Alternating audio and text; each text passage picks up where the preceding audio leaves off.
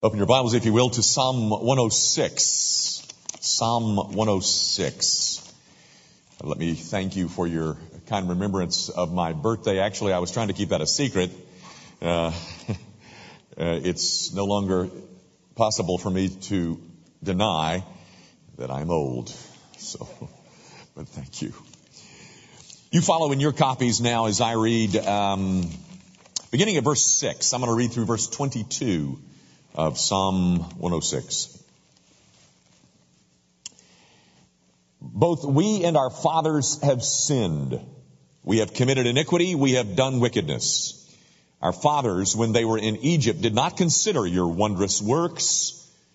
They did not remember the abundance of your steadfast love, but rebelled by the sea at the Red Sea.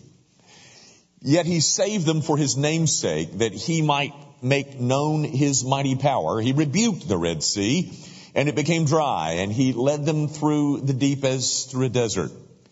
So he saved them from the hand of the foe, and redeemed them from the power of the enemy. And the waters covered their adversaries, not one of them was left. Then they believed his words, they sang his praise, but they soon forgot his words, his works. They did not wait for his counsel, but they had a wanton craving in the wilderness, and put God to the test in the desert. He gave them what they asked, but sent a wasting disease among them. When men in the camp were jealous of Moses and Aaron, the Holy One of the Lord, the earth opened and swallowed up Dathan and covered the company of Abiram. Fire also broke out in their company. The flame burned up the wicked. They made a calf in Horeb and worshipped a metal image. They exchanged the glory of God for the image of an ox that eats grass.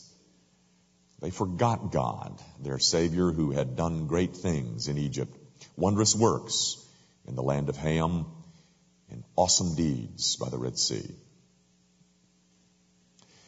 The grass withers and the flower fades, but the word of our God, that endures forever.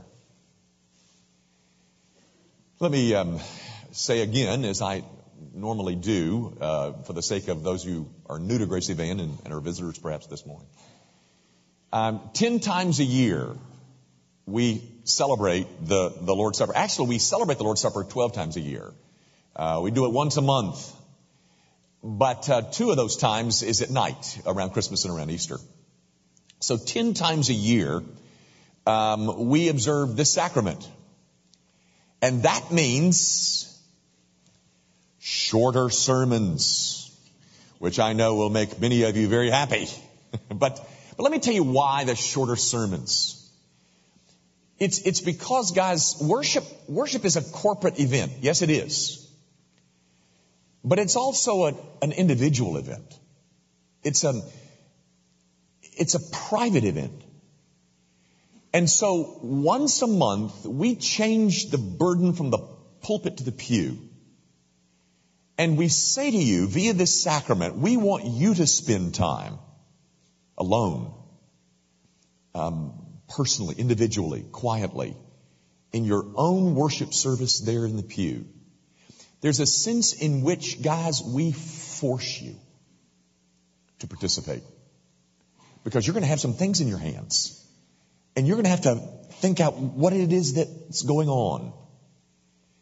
And so my job on these Sundays is simply to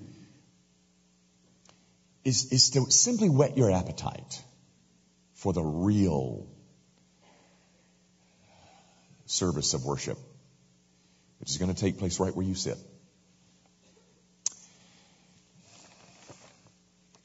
You know what this is? This is a picture that was taken on the 23rd of December. I took it. I want to tell you about it. It's my 3 grandchildren, or 3 of my 7 grandchildren.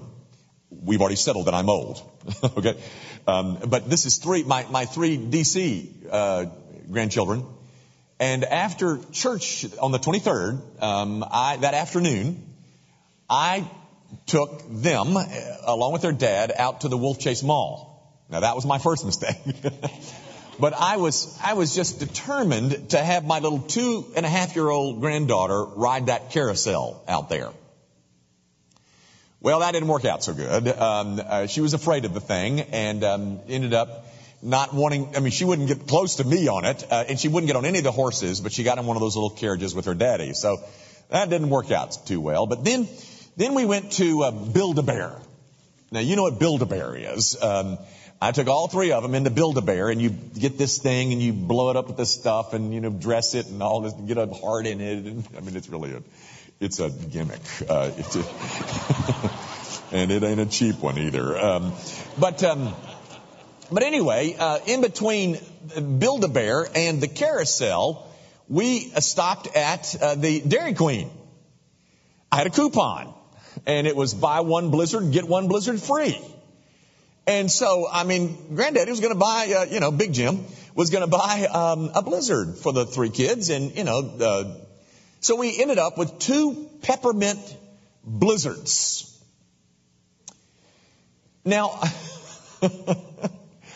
I, to this moment, do not understand how we ended up with peppermint Blizzards, particularly in light of the fact that my grandson didn't like peppermint.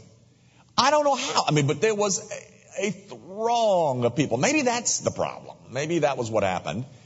I don't know. But we ended up with 2 peppermint Blizzards. And this is a picture of my 3 grandchildren. The 2 little girls just pleased as punch with their Blizzards. And my grandson in this picture, he's not altogether happy in this picture. And you know what? I took this picture. I was in this event. But I had forgotten all about this until Susie brought these pictures home Tuesday. And I'm looking through these pictures, and I remember this. I remember this whole thing, very vividly as a result of this picture. Now, guys, I'm telling you that not because I think you have any real interest in how my family celebrated Christmas. I'm not doing that.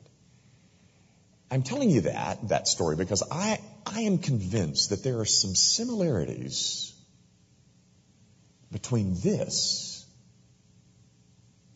and this. They, in one sense, they operate on you in the same way.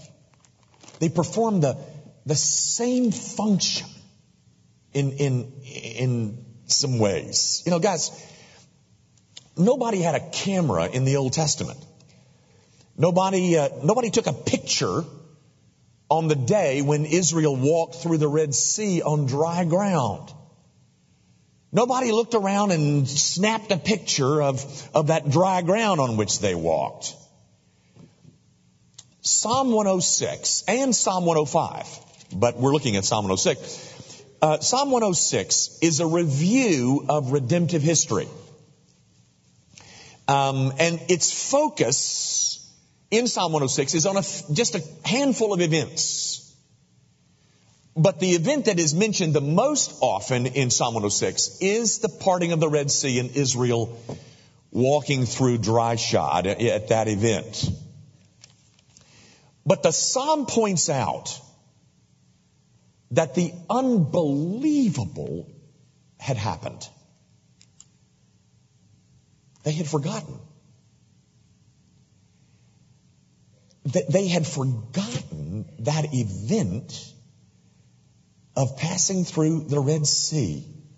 Did you notice? I tried to emphasize it when I read it. Verse 7, they did not remember the abundance of your steadfast love. Verse 13, but they soon forgot his works. They did not wait for his counsel. And then verse 21, which is, I guess, the apex, the psalmist says, they forgot God, their Savior.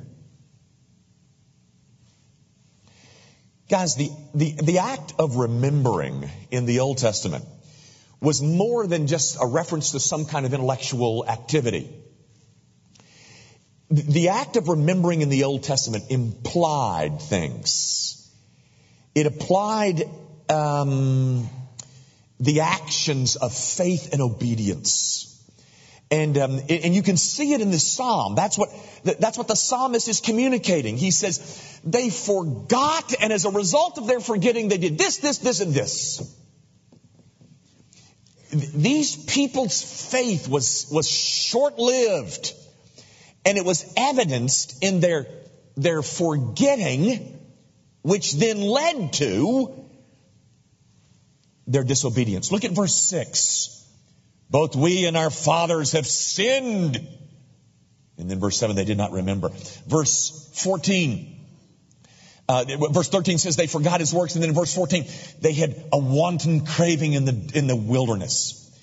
Then verse 19, they made a calf in Horeb and worshipped a metal image. Verse 21, they forgot God. Do you see what the psalmist is doing, guys? He's saying, as a result of their forgetting, they didn't seek the counsel of the Lord. No. In fact, not only did they not seek his counsel, they developed this wanton craving for this, that, and the other. It doesn't get specific as to what the craving is, but there's a wanton craving amongst them. So much so, they ended up fashioning a metal calf and worshiping it. Why? Because they forgot. They forgot. They have very short memories spiritually. Now, guys, forgetting what happened at the Wolf Chase Mall, that's excusable. But forgetting God's redemptive acts has a more serious consequence. Because the more we forget, the more we are likely to spurn his counsel, to crave the unhealthy, or to lose our sense of who we are. The less we remember, the more we sin. So, in the Old Testament, what God did, the way God designed to keep memories active, memories of him and his love alive, was that he had 3 festivals per year that all of Israel was required to go to. There was numerous rituals about sin offerings and wave offerings and thank offerings and all that business. And there were 2 sacraments, Passover and circumcision. Gang, in the New Testament,